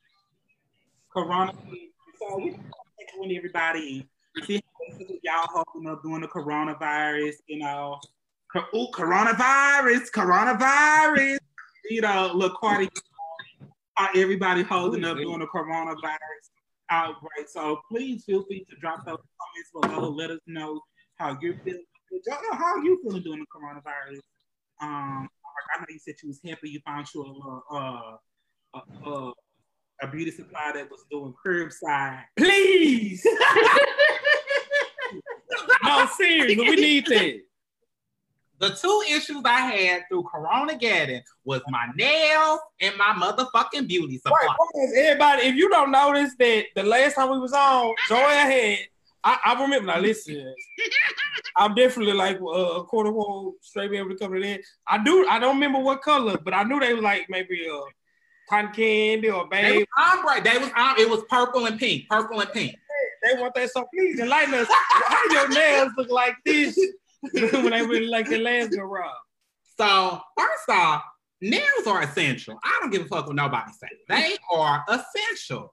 I have been calling, begging, pleading, stalking, knocking on doors, saying, I see you, can you open up? I just need an hour of your time.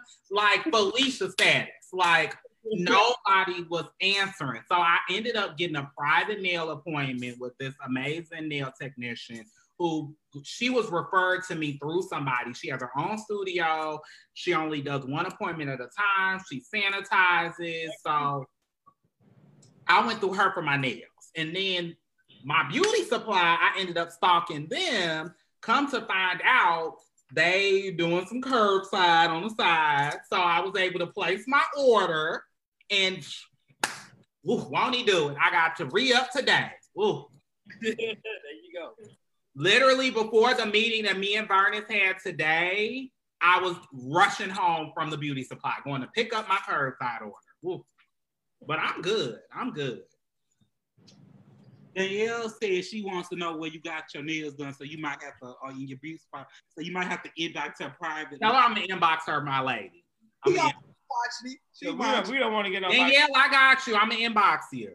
They done lock the girls up for trying to perform certain services. I heard somebody to come and say, where you got your edge up done. What? Don't try to catch it. Look, these are essential. So about your nails, Joel, let's continue. So what? You know what? And they really locking people up. Like, first off, why the fuck are y'all hating? Secondly, like, we're grown adults. Like, I wish somebody would try to lock somebody up for doing some nails. Like, fuck, y'all messing it up for us. Like, all the dying, y'all. That's why they scared. Well, listen, I understand. But here's my thing. Let me tell you something. Allah gave me a lot of gifts, okay? But what I did not receive was the power, like being a barber and all this. So wherever I went, and shout out to my barber, wherever I went, just know that I don't possess those skills in my magic bag as what you said when we was kids. So listen, I'm gonna have to go. And sometimes you ain't going nowhere. You see the same person. I want to look nice for myself, okay? I want to look nice for myself. Because when I'm going through, we scratching and surviving. Can I look at in the morning? Can I turn on the light and be like, okay, damn, I don't look as bad. But let me tell you something. This rough and stuff with my ass, like it ain't what it is. So I'm sorry, Coronageddon or not, I'm not gonna be looking like how some of these people looking like. They looking like struggle, like the world is about to end on Tuesday. No, not Joelle. I'm not looking like that. Sorry. I mean, how you feel, Sue? Right. Me and Joelle. Well, I'm rocking it rough and tough with my afro puff. And somebody really not, no, but you really not. And somebody with a compromised immune system, I can't play them games, so I put my little clip-ins in for y'all. But usually I have my little bonnet on because I really can't afford to get sick. We all know that like that's the last stage for people living with HIV is like pneumonia and the flu and stuff like that. So I have been taking coronavirus extremely serious, like to the point where me and my girlfriend have gotten into it because she's like, hey, I want to go hang out with my cousin or hang out with my friend. No, because you can get coronavirus and bring it to me. And so as you date somebody with a compromised immune system, you have to be extremely careful about those of you around and about where you at and how you live your life. And to me, I'm the type of person where I want people to go out because you want to know what? It's survival of the fittest. You want to go out and you want to open up the world back up, you go out there. We're not going to give you no ventilator. You go out there and you go explore the world since you want to go have so much fun. You go out there and live your best life, niece, because I'll be in the house and you go ahead and we'll get the stupid out the world. And then, you know, the rest of us will be still here. If that's how you feel. So, Monica, let me ask you about this because I have a lot of friends with the same experience. What advice would you give them? Because again, we're gonna play right. We're gonna be transparent here. you already know that you have compromised immune system. Why are you on ground? Why are you on jet trying to fuck on somebody or trying to get fucked on? Like, what words could you give them to let them know, like, hey, the dick and the ass is gonna be out there forever. Like, oh my God, I just said that. I forgot Miss Tanner maybe watch. Almost. Miss Tanner her dick and ass because you just. We living out loud, okay? I was being, it was ventriloquism. Vernon really said, I just smiled. I don't mind. But like, what advice did you give them? Like, hey, it ain't that deep, sis. It ain't that deep. You want to know what I have learned doing this work for a couple years now? I have learned that body autonomy is so serious. And if someone wants to die by the dick and die for a dick or some ass or a tongue, that's their prerogative. There's nothing that I can say as an activist or someone living out loud and living in my truth. I cannot convince them to stay in the house because sometimes folks really feel like that dick and that ass and that tongue is that serious that they willing to die behind it. And a lot of people, I think, that are living with HIV, a lot of times they still want that human connection. And then on top of that, a lot of folks are also living with mental illnesses that make them want to have more of a human connection and sometimes can make folks extremely codependent on other people. And they feel like, hey, for me to have another person to touch or for me to be around someone else, if I got to go get some ass or get some dick to just to be in connection with other folks, then that's what I'm going to do because the club ain't open and other stuff. And I mean, it's not even just people live with HIV. It's so many people that are still on dating websites that aren't in LGBTQ spaces that are risking their lives every day for some ass and dick on Tinder. So, you know, it's really that person's prerogative. And if I'm so serious about body autonomy because a lot of folks talk about body autonomy in spaces, but don't really mean it. And I swear I mean it when I say that we have to start letting folks have their own bodies and own their own bodies. If you want to risk your life, sis, just don't come around me with the bullshit. And don't expect for me as a taxpayer to fund your ventilator because I don't want to. So Danielle said in the comments, oh, this is a major topic. People are still hooking up. It's awful. They do not care. I have stories. Inbox me with some of these stories, Danielle. I want to know. If you have pictures too, send those.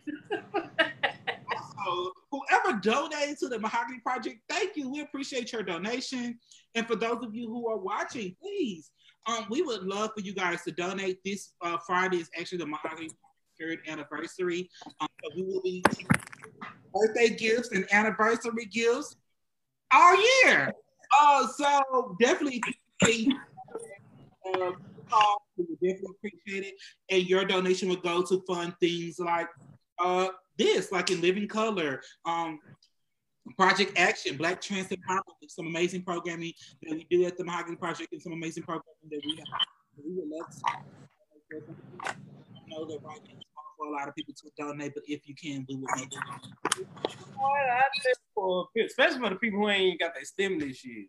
Oh, but if you got your stimulus, you can get there. Is your stimulus still at Wish, don't it? Stimulate us. Right, mine, exactly. I'm talking about folks. Wish must be sending mine, baby. Wish must be sending my stimulus, but I stand like that. See, that's what I get for laughing at you. My phone keep falling. So I know, Martina, you want to talk about the government's response to COVID-19. What you got for us, sis? I know you over there fighting with your camera right now, but yes, because it keep falling because I broke my my little camera stand for my phone. But I think y'all donation would help get my girl a camera stand. You see? Yeah, you know, we need to get her one for the Mahogany Project so we can do this podcast. Go ahead, somebody drop us a little 20 so we can get my girl a camera stand. Period. So one thing I want to say was I think it's very interesting politically right now how certain folks are handling the reopening of government and reopening of businesses, period. So a lot of southern states are ran by Republican governors, but a lot of Democratic mayors are in the South are saying, hell no, we're not reopening. And if we are to reopen, you need to wear masks. Like I know here in Houston, they say that we have to wear masks if you're over the age of 5. I know in Georgia, they're reopening and now you can get a haircut, you can go bowling, you can get your nails done. And yeah, you go to the movies and all that. But Keisha Lance Bottoms, who's the mayor of Atlanta, is saying no. She's saying stay home. We need to defy the orders. And I think it's so amazing how a lot of those folks are defying it. And I think in Michigan, where I'm from, the mayor of a predominantly Black town, he applied for a grant. And so now he gave all of his residents masks and gloves and PPE to be able to protect themselves. And so I think it's so interesting how a lot of Democratic folks are really standing in the gaps for people. And we have a lot of Republican officials that are showing that it's profit over human lives. And I think that folks really need to pay attention to that because we have an election cycle coming up in a couple of months in November. And we really, really need to pay attention to the people who have our backs. I agree with you. I know here at Judge Linda Hidalgo on the 27th is going to institute an order where individuals are going to be required to wear masks. This is going to go into effect for 10 days. Or you could possibly face a fine upward to $10,000. But I would also like to say, so early today, I cooked nachos on Monday because I cooked me a little snack that could last a couple days. And so I ran out of nacho chips, okay? So I went to go get some earlier from the local store around the corner. And it's like a local supermarket and things like that. They already have a sign on their door saying that you will not be allowed into the store unless you have a mask per city ordinance. However, that had not been put into effect. Linda Hidalgo had not made any kind of order or any kind of, announcement about that. And so I tried to share that information with them, but the security guard that was there, he was not receptive to that information. So what I did was I came home and I even told them, hey, you can pull up Click to Houston right now, because literally while I was walking in the store, Linda Hidalgo was on the news talking about it. I was listening to it. And I was saying, you can pull it up right now. They're talking about it on Click to Houston and you can see what's going on. He was just not interested. So I came home, I called up there, asked to speak to a manager, and she was saying that their regional manager told them to put the sign up, so that's why they did it. And I told them my concerns, which was this store is a local community store where there's a lot of people who stay around here who literally live in the hotel next door to you guys or live into these little small complex around where your store is. A lot of people do not have vehicles.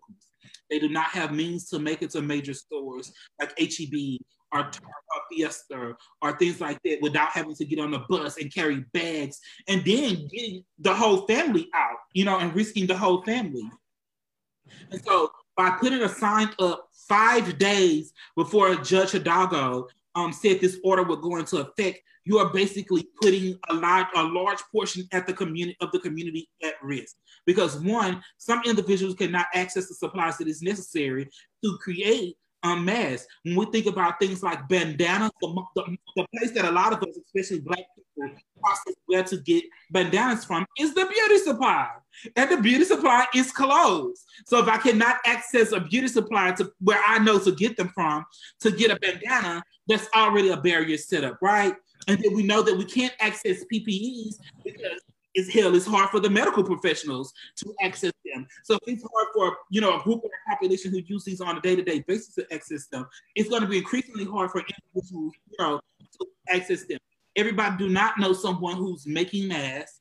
So that put the people at risk because you can't go and buy them from someone who's making them. Because if you don't know nobody, then you can't buy from somebody. We have a lot of older individuals in this community who are not on things like Facebook and use their stores, their everyday grocery store. So they wouldn't be able to look up someone on social media to buy a mask from them. So it's putting these people at risk of not being able to access food because I can't even go into my local grocer to do these things.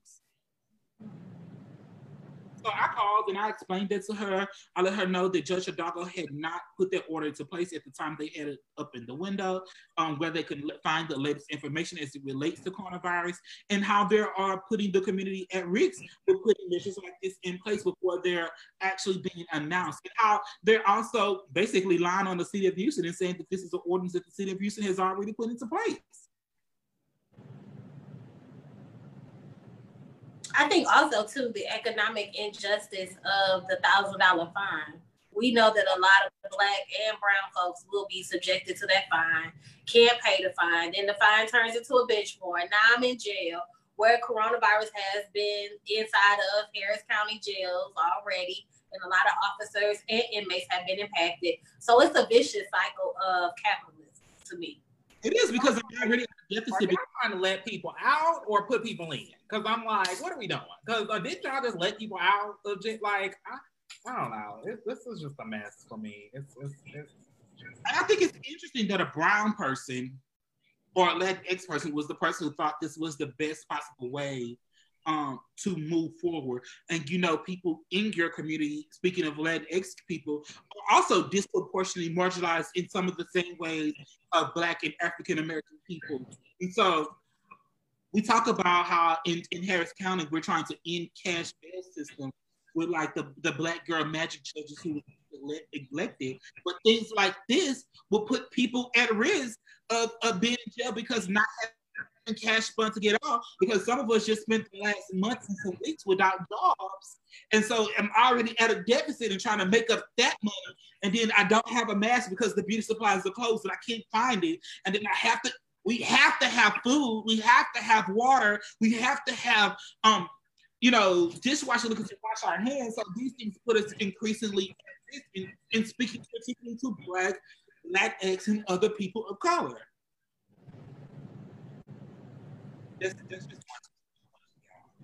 I think that it's funny that it's clear that the system pre-Coronageddon, it's clear that the system wasn't working. I mean, the fact that Coronageddon broke out and we're facing what looks like to be the worst depression that we've had since the Great Depression, instead of trying to fix the problem from the core, it's like, no, let's open up everything. Let's rush and get back to the broke ass system that we had instead of fixing the problem at the core.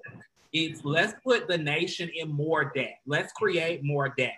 Instead of actually solving the problem of how can we make these companies sustainable? How can we make people's lives sustainable? We're seeing that we can't even close schools down because kids don't have food. They don't have a place to go. They don't even have Wi-Fi computers or internet to be able to access school online. Instead of solving those crucial problems, they just want to open back outside. That's because they're losing money on their end. They're seeing that, you know what, closing off everything and their haphazard reaction to Coronageddon has lightened their pockets. So now they want us to go back to work so we can make their money again. Like, this just doesn't make any sense or whatever. You know what I also find interesting about this? Every day, individuals like you and I are told that we need to have 6 to 8 months worth of savings set up in case like this happen, right? And then you have airline industries and companies like Ruth Chris and Steak and Shake, who like they get millions. Ruth Chris got $20 million from the federal government, and literally we've been closed down for a month and 2 weeks, okay? And they got $20 million. They didn't have 6 to 8 months worth of savings set up, and these are people who have disposable income, right? Struggle sometimes to buy hygiene products, okay, or to buy food, or to have gas, or to pay the fucking cable bill, the internet bill, and things like that, or insurance. But a company who makes hundreds of thousands of dollars daily does not have 6 to 8 months of disposable income set aside in case something happened to their businesses. But us as everyday individuals who are struggling to make it are required of saying, you know what, Susie Army said this, and it kind of pissed me off a little bit. You know, those individuals who don't have 6 to 8 months worth of set up, you know, when things go back to normal, you know, they're going to remember like this. Yeah, bitch, you're right. I do remember stuff like this. I remember how last time when Obama was out in office and we had an issue that he did a government bailout. Now we have a whole nother issue and we had another government bailout. You're right, sis. I do remember. And me as an individual, I'm told to have 6 to 8 months of savings set aside for a job that I made 15. When you break it down, even when it's salary, you make $15 to $17 an hour. And that's if you work the 8 hours, which a lot of us who work in public health don't work 8 hours. We work unconventional hours. So sometimes when you do the math, the shit is maybe $11 to $10 an hour. Absolutely. Mm-hmm. Mm-hmm. And I also 8 months set aside. I'm sorry. Go ahead. No, you perfectly right. And I also think it's really interesting how these companies, if you notice, the shift of their commercials is changing, and it's more of, oh, we'll get through this together. We're gonna survive this together. We're in this together. Bitch, we're not in this together. We're not. Folks are dying. Folks are dying, sis. I don't want to see Alicia Keys sing another song. I don't want to see Beyonce, and I love B, but I don't want to see her sing another song. I want these people to open their pockets, their purses, their wallets, and give money to folks in need. I don't want to hear another tribute. I don't want to see another song. And these capitalists are going to continue, whether they black, white, or purple, they're going to continue to eat off the backs of us.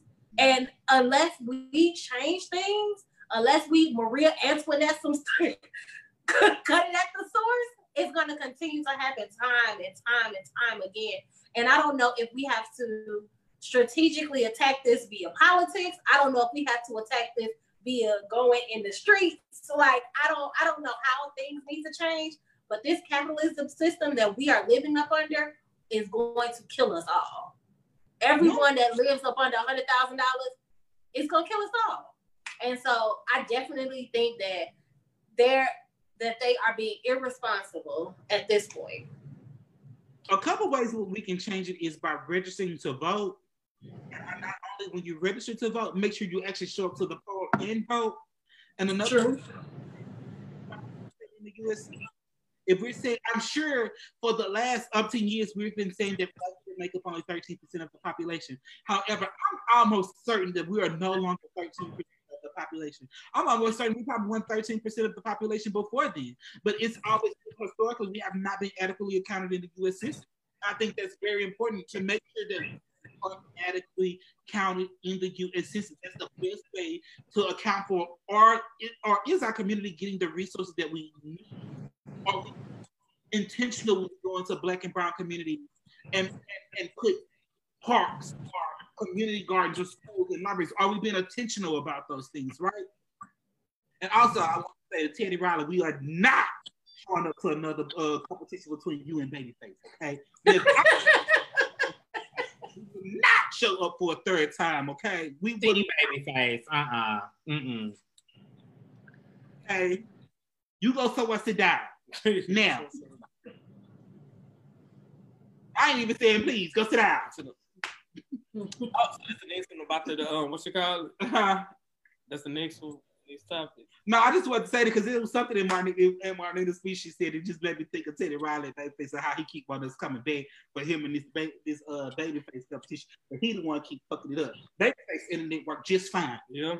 But that's how I feel about the Democratic Party. I mean, we're saying show up to the polls, and I'm not discouraging voting because I'm a voter and I want people to go to the polls. But I think the Democratic Party is starting to have an identity issue, and I think that Party. Party. I mean for a long time. And I believe that we keep voting these people in office that are not representing us correctly. And they're not having our best interests at heart. And so I don't know, it's a mess, child. It's a mess. They need to not. Somebody said that they need these rich people not to make another song, but donate to churches and properties. No, they don't need to donate to churches either, because as you can see, the church in Atlanta, when they was going to use his church to do coronavirus testing, he was going to charge his congregation $150 per person to get that test. But all the resources he was being supplied was free. What this is showing, I feel like this is our nation, the world was in a very bad space, like just politically, just cultural wise. I feel like this was the hard reset that we needed. And it's unfortunate that lives have had to be lost for this hard reset, but this reset is for people to hopefully wake up and see the old way was not working. The old way has y'all laid off. It has y'all furloughed. It has y'all getting $1,200 and thinking that's supposed to last. It has y'all, stuck at home where you're possibly in abusive situations, or you're not even stuck at home because you don't have a home. You're not able to get the resources. The old system is fucked. It was completely fucked. And I feel like this was to show people just how fucked we were. Now, we're supposed to wake up and there has to be some sort of radical change. Now, I don't want to say I'm for violence in the streets, but I feel like it needs to be something way more radical because I'm sorry, but Democrats, they don't give a fuck either. White people, rich people don't give a fuck. White people don't give a fuck. Rich white people don't give a fuck. It needs to be something way more radical to get shit changed, because after this hard reset where we stuck at home for a month and we don't have no money and no jobs and the economy is fucking, we're in a Great Depression, we should not come back the same. We need to come back different. It needs to be some sort of radical change. I don't know what that looks like, but I just feel like this is the moment that we are supposed to take to be able to have the hard reset. Like, it's not supposed to go back to the way it was because it wasn't working the way it was, clearly. So we're going to touch on these last two things. Yeah, we're going to do a closing and get on up out of here. So one of the questions that someone said was, there was a lot of people who was dying, kids are going hungry and things like this. And, there's a lot of trauma that's being built and who's going to fix this? And my answer to that is going to be Black and brown people, and not in a monetary kind of way. They're going to pay with it emotionally. They're going to pay for it physically. They're going to pay for it financially. This is going to be an increasing burden on Black and brown people, those who are going to be evicted from their home, those who are going to have their lights cut off, those of them who cannot access food and cleaning supplies, those who catch coronavirus and cannot maintain because of that. We're going to pay for that long term in our mental health, because if you look at any pandemic that has ever come before this and how it's impacted, Black people and brown people, we didn't get no mental health for this. When you look at the HIV epidemic, there wasn't a lot of mental health services that was passed out to Black and brown people when the epidemic kicked off. There was no services, the mental health services in that. It was high.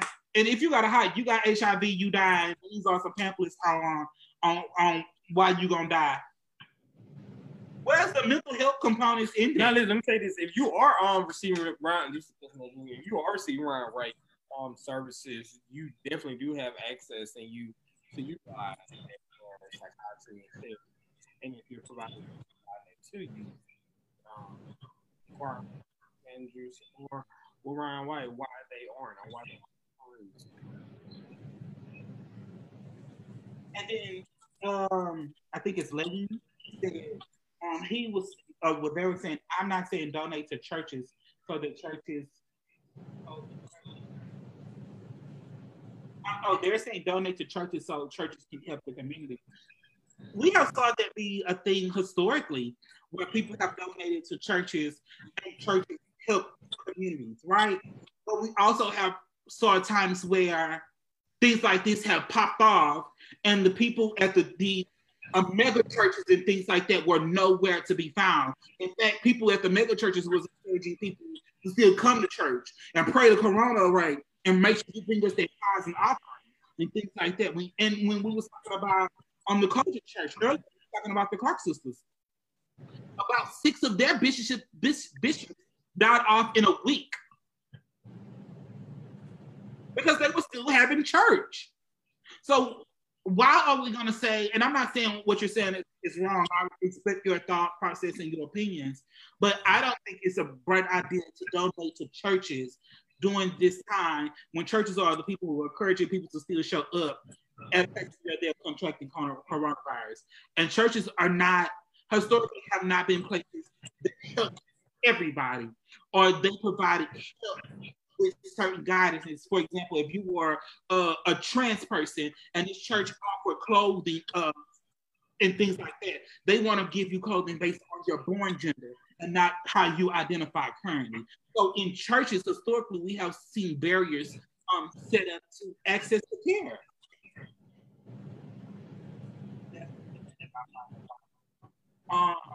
Church has historically not been a safe place for LGBT Black people.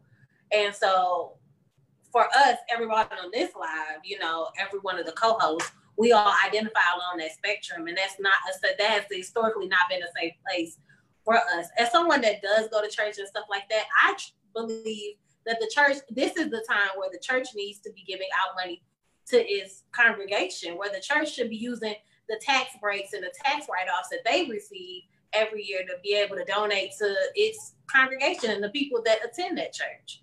This is the time where they need to use their wealth and their money to be able to give back to us. That's my thought process.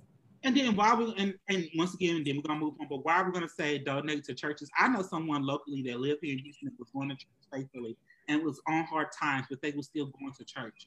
And when they reached out to church to get assistance with things that they was experiencing, like not being able to pay rent, not being able to get food and things like that, and pay their light bills and stuff like that.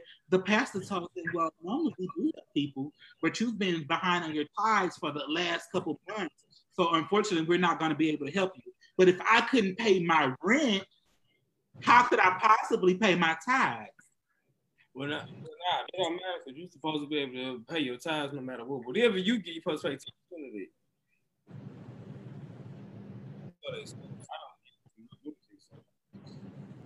We're gonna move on before we get too involved in church. So like, let me go. I'm gonna say something reckless with my mouth, so I don't know. Let me not comment. Okay. Adonis brought up earlier that tonight starts Ramadan. So Adonis, can you tell us something about that? Yes, what's up? Alhamdulillah, all my Muslim brothers and sisters. So Ramadan, for those who do not know, basically that means is that we fast for 30 days. I guess similar to if you're familiar with Lent, we just fast from eating from sun up to sundown. We make sure that we work on our mission to God, and what we also almost have to do, because it's one of our pillars, is provide charity. So during this time, after midnight tonight, we go into fast. So Ramadan starts. Make sure you guys are doing what you need to do. This is definitely a trying time. We're already fasting from so many things, so it should be easier. However, and you know what? You have to break your fast for whatever reason. Understand it's not perfect. Don't feel slighted, or don't feel as though you can't start again. But if you can't do it, just make sure you can. A lot of people right now need it, and regardless,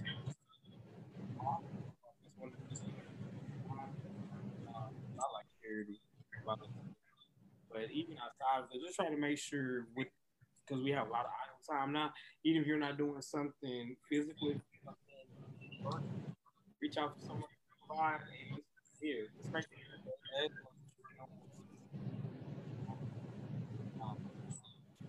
it's at the midnight. So I don't know what to tell y'all. We're gonna be hungry, but this ain't nothing new. And in this time, we definitely have so many opportunities that we can capitalize and maximize on as far as charity. So what they may be either making man do that or purchasing man, if you can do that, let's donate them to the communities that need outside of need more. They say and answer without wearing. I don't understand that special prior to that. We won't go there. Trying to get in the mood, but I just want to say be kind to each other. But this one because we as a people we're going through this together. It may look we're definitely coronavirus is affecting us all. It's not discriminating. And let's make sure that we are conscious of that when we are able to see when we want to. It's not easy for anybody. So let's just make sure that we're doing the best we can to protect them.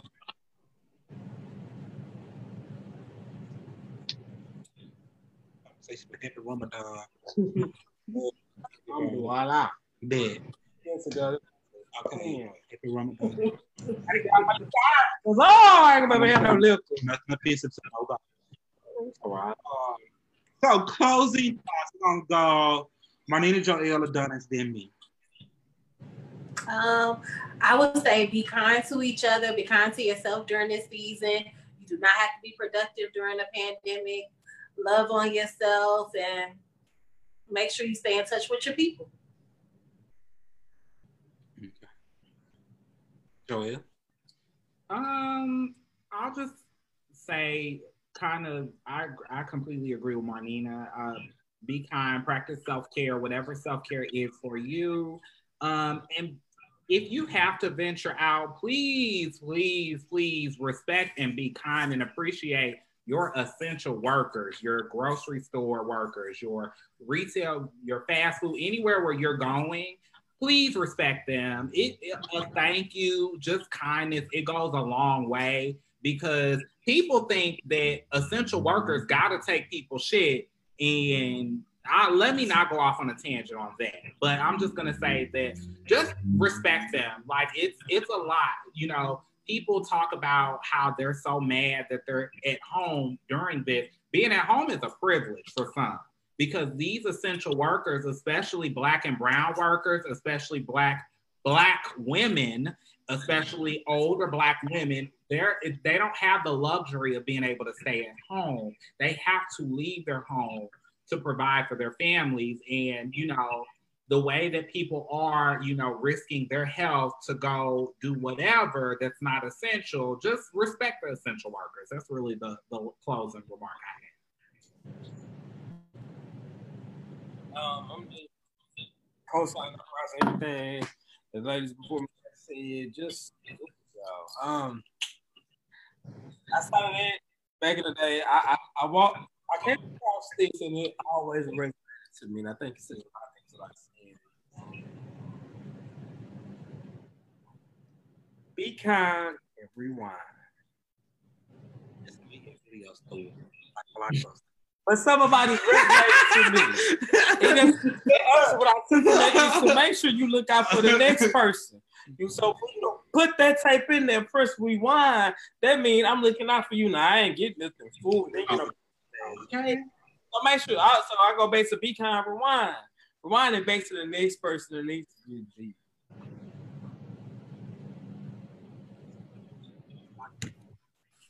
She brought that. I remember that my aunt used to, baby, one of my aunts, she was a Blockbuster baller. Okay. Take my cousin to Blockbuster sometime, and she used to tell me anything you hear. Yeah, whatever you can get. Did you get videos? Did you get games? No, she's my cousin. And my cousin, you know, and you know, right before Netflix popped out, Blockbuster had this thing where you can get like it was like you had to go to the Blockbuster card, but you can get unlimited movies and games and stuff. But it was like $30 a month or something like that. Blockbuster used to wear it out. And the Blockbuster was right down the street too. Baby, they used to wear it out. Do you hear me for that $30 a month?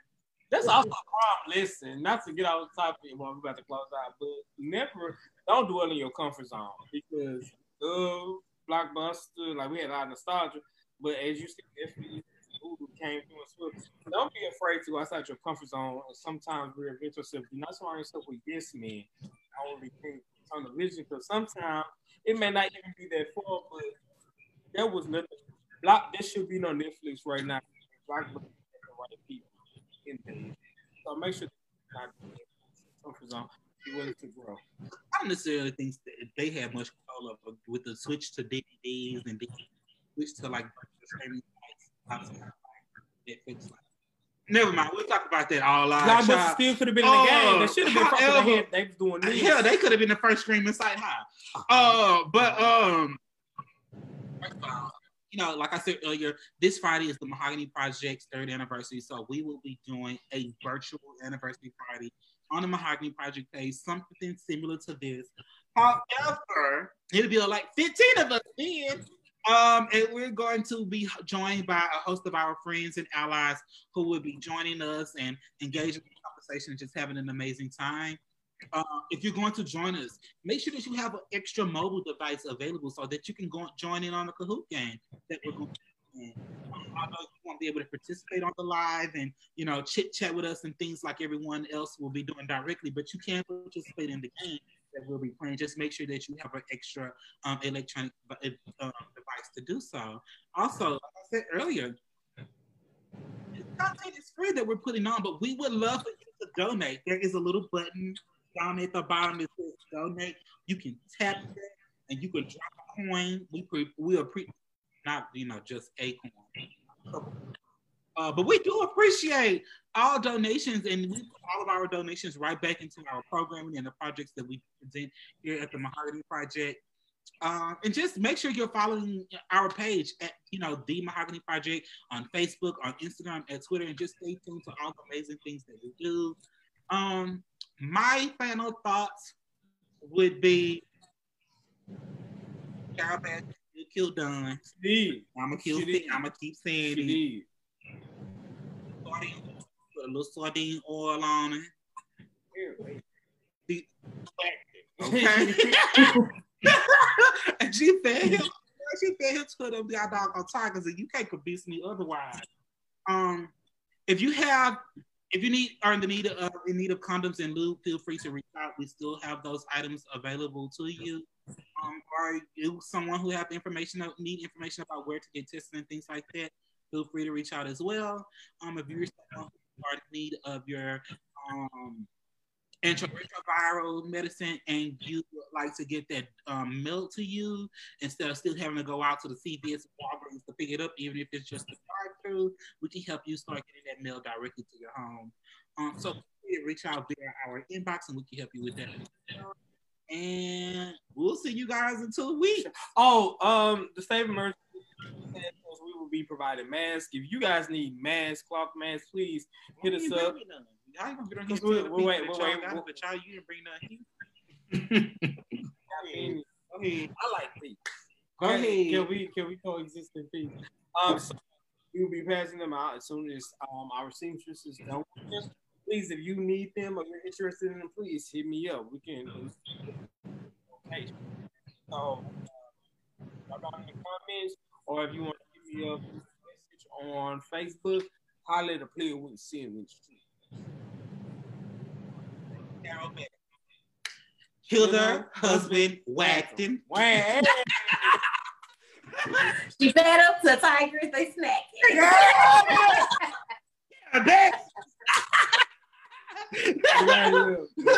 Free my boy Joe. Oh, and don't eat off that meat truck. Do not eat out the meat truck, okay?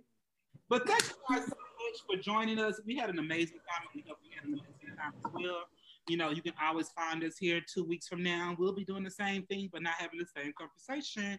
I am Bernice McFarland. I am the Adonis Dorling. If the lame dude, the same. Marnita the Queen on all social media platforms. It's your girl Joelle, aka your man's first choice on IG. Okay. She's sticking to that one. Say she ain't let me go. She gonna let y'all know. Okay. Yeah. But yeah, you can find us here 2 weeks from today. But you can also catch us Friday at the same place. All you gotta do is go over to the Mahogany Project page, like it, and be ready Friday for me and 15 other people to kick it off and pop it off. They gonna be here too, y'all. So I mean, if you want to see Joelle and Adonis and Marnita too, you can show up and show out. But we'll see you guys then. Y'all have a great night. Don't get done. Bye. Don't get done.